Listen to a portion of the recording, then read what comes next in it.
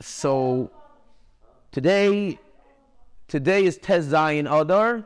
Obviously, the phenomenon of shluchim and the impact that shluchim have had b'chlal over the course of the years since shlichus started, which in a certain sense, I was thinking about this. Who was the shliach that we said had the prototype for a Chabad house? And his house was used in Varsha as a huh? So Mechol Aaron. So Bechlal, because shluchim go out on shlichus and they go to people's, they come into these communities. So this the status of these people becomes a lot different than maybe what we heard about shluchim in the past. Not that we have to give people statuses. The statuses are very important, Kiyadua. And today we have the phenomenon of reporting or proclaiming your status to the world, which has its miles and chisreinis. But and different shluchim obviously have different personalities and they have different impact, and there's a different feeling that the community maybe has towards different people. But today is connected to a person who, even when I was younger, it doesn't mean when I was younger because I was younger already after he passed away, but he has a shame, a name, and a standard, a status of being the father of a country. Now, a father of a country, it's obviously no one's a father of a country, but in terms of a figure that transformed the country, that's basically the idea. A figure that transformed the country. And the person that we're talking about is Rebbe Baumgarten. So, Rebbe Baumgarten, I believe was sent out of shlichus in Tafshin Chav Daled officially, but went on various shlichus before that. So there is a story here that is actually told over by his son. His name was Pinchas, and his son Pinchas says a story about a time that they had a yechidus by the Rebbe, and they were in the yechidus together with certain balabatim, interestingly enough. And there were 3 brothers there in the yechidus, and apparently also their wives, or maybe some of their wives. And at the time, the youngest brother was suffering from Yena Machla. The youngest brother was suffering from Yena Machla, and in response to the request and the bracha for Refuah Shalema, so the Rebbe responded by saying, since there's technically there's a quote over here, so if there's an accurate quote, maybe it's kedai to read what the quote. So it says like this: the erste Sache is, the first thing is, as das wendet sich in der Makeres Habayis, that this matter, it becomes dependent, or it's the concern of his wife. What does that mean? Und als was geht essen, soll sein streng kosher. Everything that he eats, especially if she's the one preparing the food or she's the one overseeing the kitchen, should be strictly kosher. Das wendet sich in der Freude. The Rebbe then repeated, this is something that is dependent on his wife. The Rebbe turned his attention to this person's wife and said, das ist nicht kein schwere Sache, not a difficult thing to achieve, to have strictly kosher, even in Argentina. Und die alle was willen, and all those who would like, in other words, all those who want to be a part of this, and all those who are asking and want him to be healthy, sein guter Freund, his good friends, his relatives, should also do the same thing. In other words, apparently obviously the person had a lot of influences, and the person had a lot of people acquaintances, and the person had a lot of time when he's sitting down with different people and eating different food. And the Rebbe is saying it not just about those people towards him, but those people towards themselves. In other words, the Rebbe is saying a person wants to maintain a healthy body, so he has to make sure that he's very specific about what he puts into his body. Und dann was mehr mitzvahs, then the Rebbe adds, more mitzvahs, never holding back or never giving up opportunity to do a mitzvah and to seek more mitzvahs to do. Was das wird zuheilen und zuhelfen zu der Refuah Shlema. All of these things will hasten and they will assist in the Refuah Shlema. So then the story is an interesting part of the story that I'm not really clear about, is that the Rebbe was speaking in Yiddish, and then Rabbi Baumgarten over there, Rabbi Baumgarten's son, translated it in Spanish. And apparently, this is funny, the Rebbe spoke in Yiddish, and the Rebbe had him translate in Spanish. But he translated what the Rebbe said, and the Rebbe was not happy with the translation. Which means, right? So the Rebbe could have said it in Spanish himself, but the Rebbe was not happy with the translation. The Rebbe basically said, that's not what I meant, that's not what I said. And then he retranslated it, changing whatever he changed, and the Rebbe was happy. The point of the matter is, this is where the story becomes crazy. This is where the story becomes crazy. I mean, a story like this is, they would imagine that everyone would have heard it. So, after that, the Rebbe turns to Rabbi Baumgarten and says, in Yiddish, tell him to show me where it is. Tell him to show me where the Yena Machla is. So he lifted up his shirt and he showed the Rebbe. I don't know, it doesn't say over here, where he pointed to or where he showed. But he lifted. Imagine the Rebbe's not pulling out an X-ray photo over here. The Rebbe's not taking a picture. So it's like something. This whole thing doesn't make any sense. If the Rebbe's asking him to show where it is, and then obviously the Rebbe maybe knows where it is, so the Rebbe can see it without him picking up a shirt. But the Ma'aseh went like this. He picked up a shirt, and the Rebbe put on his glasses. It makes it even more weird. The Rebbe puts on his glasses, and the Rebbe is gazing. And the Rebbe is really, really gazing, looking deeply at the spot that he says that he has the cancer, that he has the Yena Machla. And the Rebbe says, Pinya, tell him that I don't see anything. Then the Rebbe gave a bracha about the sister who lived in Argentina, and it seemed like the Yechidus was over. And again, as the Yechidus was over, and the Rebbe put his glasses back on, and the Rebbe said, "Ask him if he could show it to me again." And again, the Rebbe looked, and the Rebbe said, "Pinya, tell him that I don't see anything." This Pinya Baumgarten, he's saying about himself that even though that at that point the Yechidus was over, he was frozen in his place. As you could imagine, I shouldn't say you could imagine it, because I don't think anyone could imagine the scene of being in Yechidus and the Rebbe's taking out his glasses and looking at a person's back or stomach or whatever it is, and the Rebbe's saying that he doesn't see the Yena Machla. But the opinion says that he was so frozen and stuck in place that there was a certain individual who did a very good job in kind of pushing people around and getting people to go where they were supposed to go, that schlepped him out from the Yechidus room, quote unquote, and because he saw how bewildered he was, so this individual asked him to say, what's going on? What happened? And that's what he told over the story. So that's the first part of the story, which itself is, but the story has a twist ending that is not as exciting, but it's still part of the story and it's part of the lesson that needs to be derived.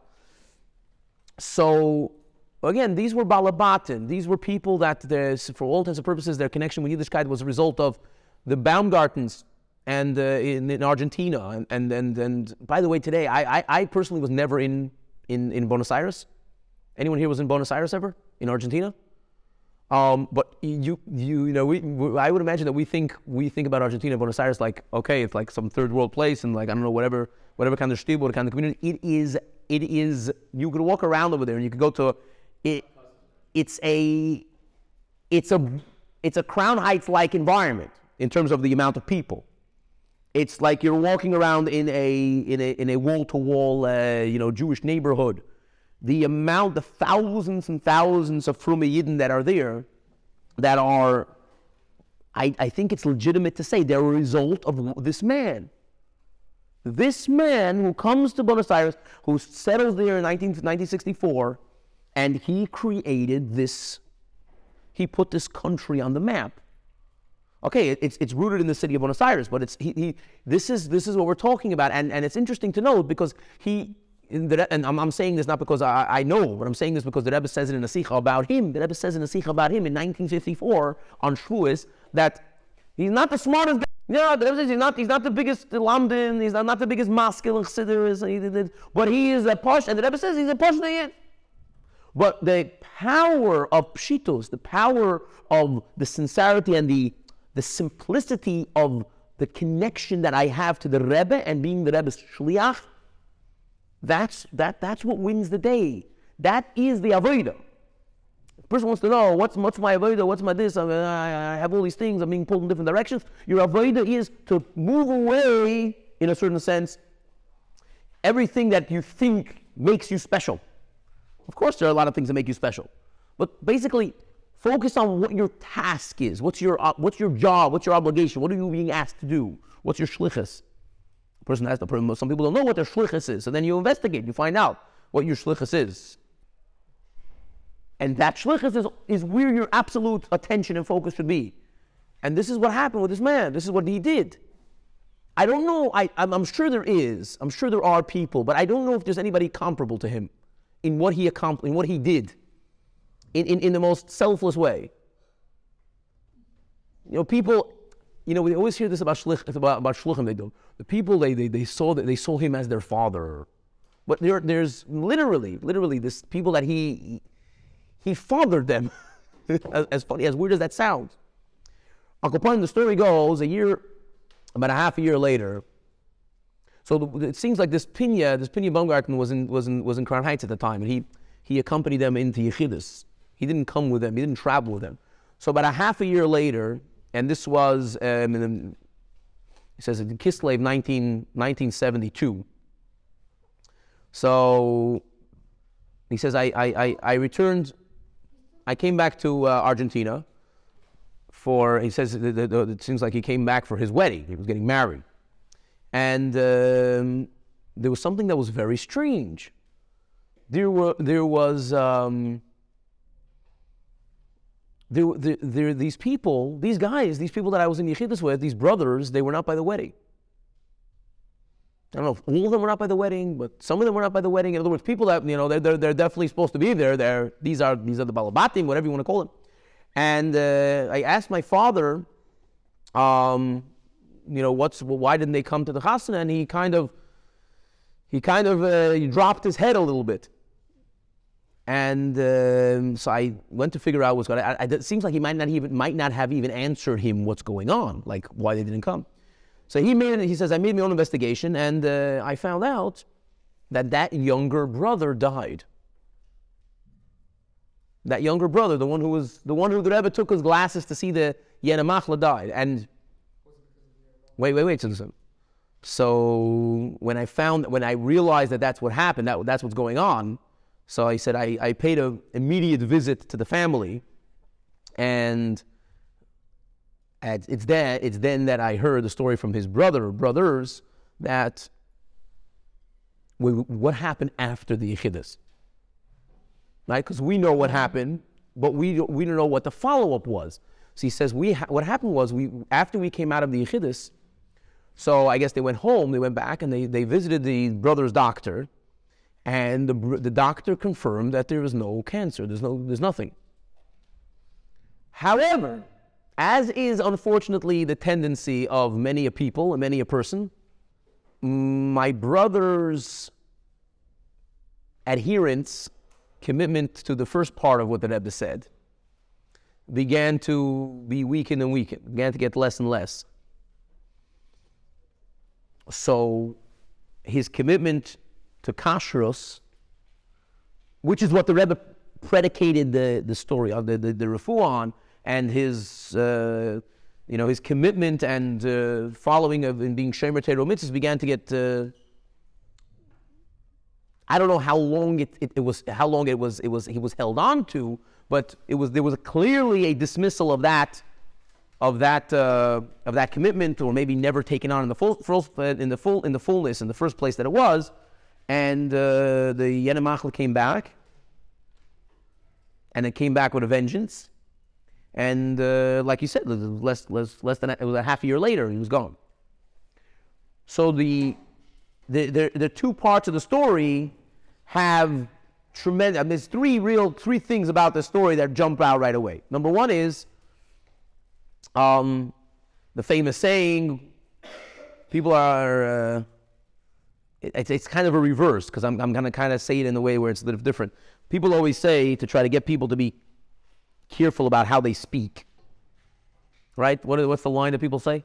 Like everyone's concerned about what they put into their mouth, but not what comes out of their mouth. So maybe we could say the opposite. Sometimes people are very concerned with what comes out of their mouth, but they're not very concerned with what they put into their mouth, depending on who the person is. Right? Like Dr. Rothstein. Make a mistake. Like we were taught by, we'll just call him Dr. Ben. I think Dr. Ben, he goes by Dr. Ben. Doc, just Doc Stam. Right. So you got to be careful about the choices, what you ingest, what you make part. So that's number one. Number two is, the Rebbe does not have any restriction. The Rebbe sees everything. Why did Rebbe have to put on a pair of glasses to see? That's part of the mystery that who knows. Why did Rebbe have to tell him to lift up his shirt? Who knows? But the Rebbe sees what's there, and the Rebbe saw what wasn't there, and the absence. And at the same time, you have to realize that the Rebbe is not waving a magic wand and saving a person of, you will now be spared from this disease, and you blah blah blah, you will get it. And listen, there are certain part of what the Rebbeim do that is expression that there's an expression that says about the Tzemach Tzedek that he was feared Balabatishkeit in Peterburg. You heard this expression? That says in Rosh Hashanah that he would do some kind of processing where he's moving around different people from occupying different positions of government, whatever exactly that means. But over here, the Rebbe identified what was the reality, and the Rebbe said that if we want to maintain this reality of health, if we want to maintain this reality of cancer-freeness, then you have to do something about it. This is not going to be because you visited me and I put on my glasses and I took my magic scepter. I'm not going to take my scepter. Right. So the Rebbe is not taking scepters and spearing you from this. The Rebbe is telling you what you need to do either to free yourself or to maintain a sense of health. And if you don't do it, if you don't listen, then you don't listen. And the repercussions are what the repercussions are. So I'll go upon him. This is not a Maisa directly about the Rebbe, but this is a Maisa that was told about the unbelievable Maisa that happened with Balabatim in the Argentina.